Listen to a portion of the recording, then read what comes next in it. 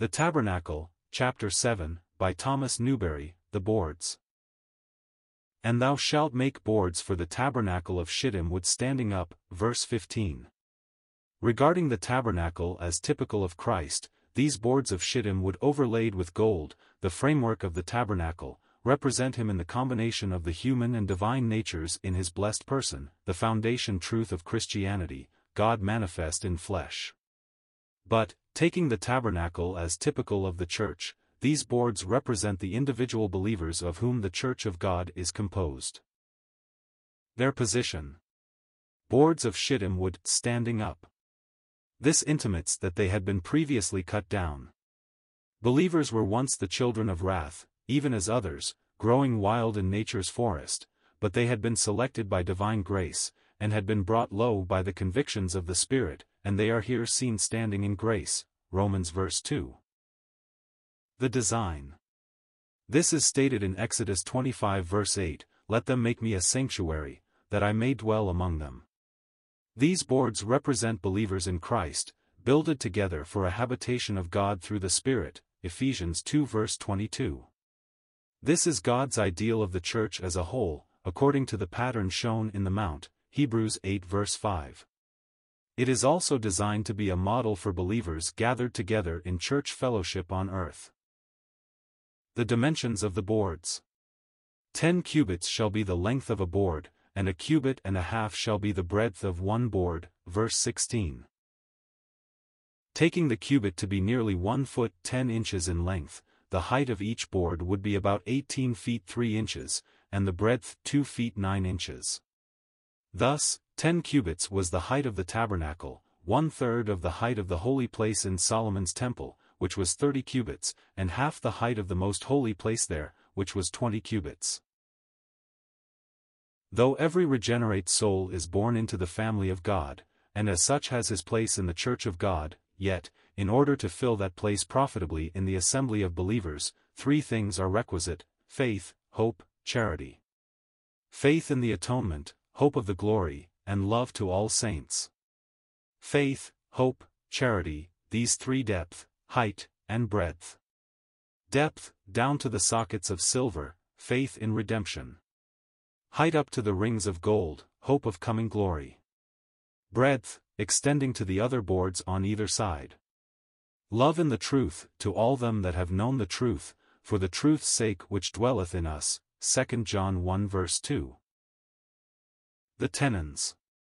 2 tenons, hands, shall there be in one board, set in order one against another, made parallel one to another, thus shalt thou make for all the boards of the tabernacle, verse 17.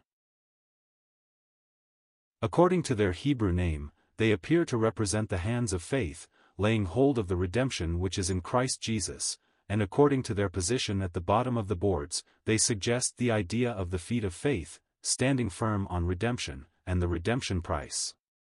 Set in order, so as to fit exactly into the sockets. No slackness, no wavering, but steadfast and unmovable, established, strengthened, settled. The boards on the south and north sides, and thou shalt make the boards for the tabernacle, 20 boards on the south side southward. And for the second side of the tabernacle on the north side there shall be 20 boards, verses 18, 20. 20 boards, of a cubit and a half, measure 30 cubits, which would be about 55 feet long. The length of the holy place and of the most holy together, of the temple, was 60 cubits, or double the length of the tabernacle. The sockets of silver. And thou shalt make 40 sockets of silver under the 20 boards, 2 sockets under one board for his 2 tenons, hands, and 2 sockets under another board for his 2 tenons, verse 19. The comparison of Exodus 30 verses 11 to 16 and 38:25-28, with 1 Peter 1 verses 18 and 19, will give us most clearly and beautifully the spiritual import of these sockets of silver. Every Israelite passing among them that were numbered, whether rich or poor, was required to give a ransom for his soul, of half a shekel, after the shekel of the sanctuary, in value about 15 pence. Peter explains this, forasmuch as ye know that ye were not redeemed with such corruptible things, as silver and gold, but with the precious blood of Christ, as of a lamb without blemish and without spot. All God's people are numbered as a ransomed people. To be reckoned among them on the ground of profession merely, is to come under judgment. This is illustrated by the numbering of Israel by David, as recorded in 2 Samuel 24, where no mention is made of the redemption price having been paid. In the instance recorded in Matthew 17 verse 24, the tribute required was not the tribute to Caesar, but the half shekel of the sanctuary. The Son of Man required no ransom for his soul. But from the abundance of the sea, the piece of money, the stater, value 2 shillings and 6 pence, was provided, double the ransom price, as Christ said to Peter, for me and thee. In Exodus 38 verses 25 to 27, we read, and the silver of them that were numbered of the congregation was 100 talents, and 1,760 shekels after the shekel of the sanctuary. And of the 100 talents of silver were cast the sockets of the sanctuary, and the sockets of the veil, 100 sockets of the 100 talents, a talent for a socket.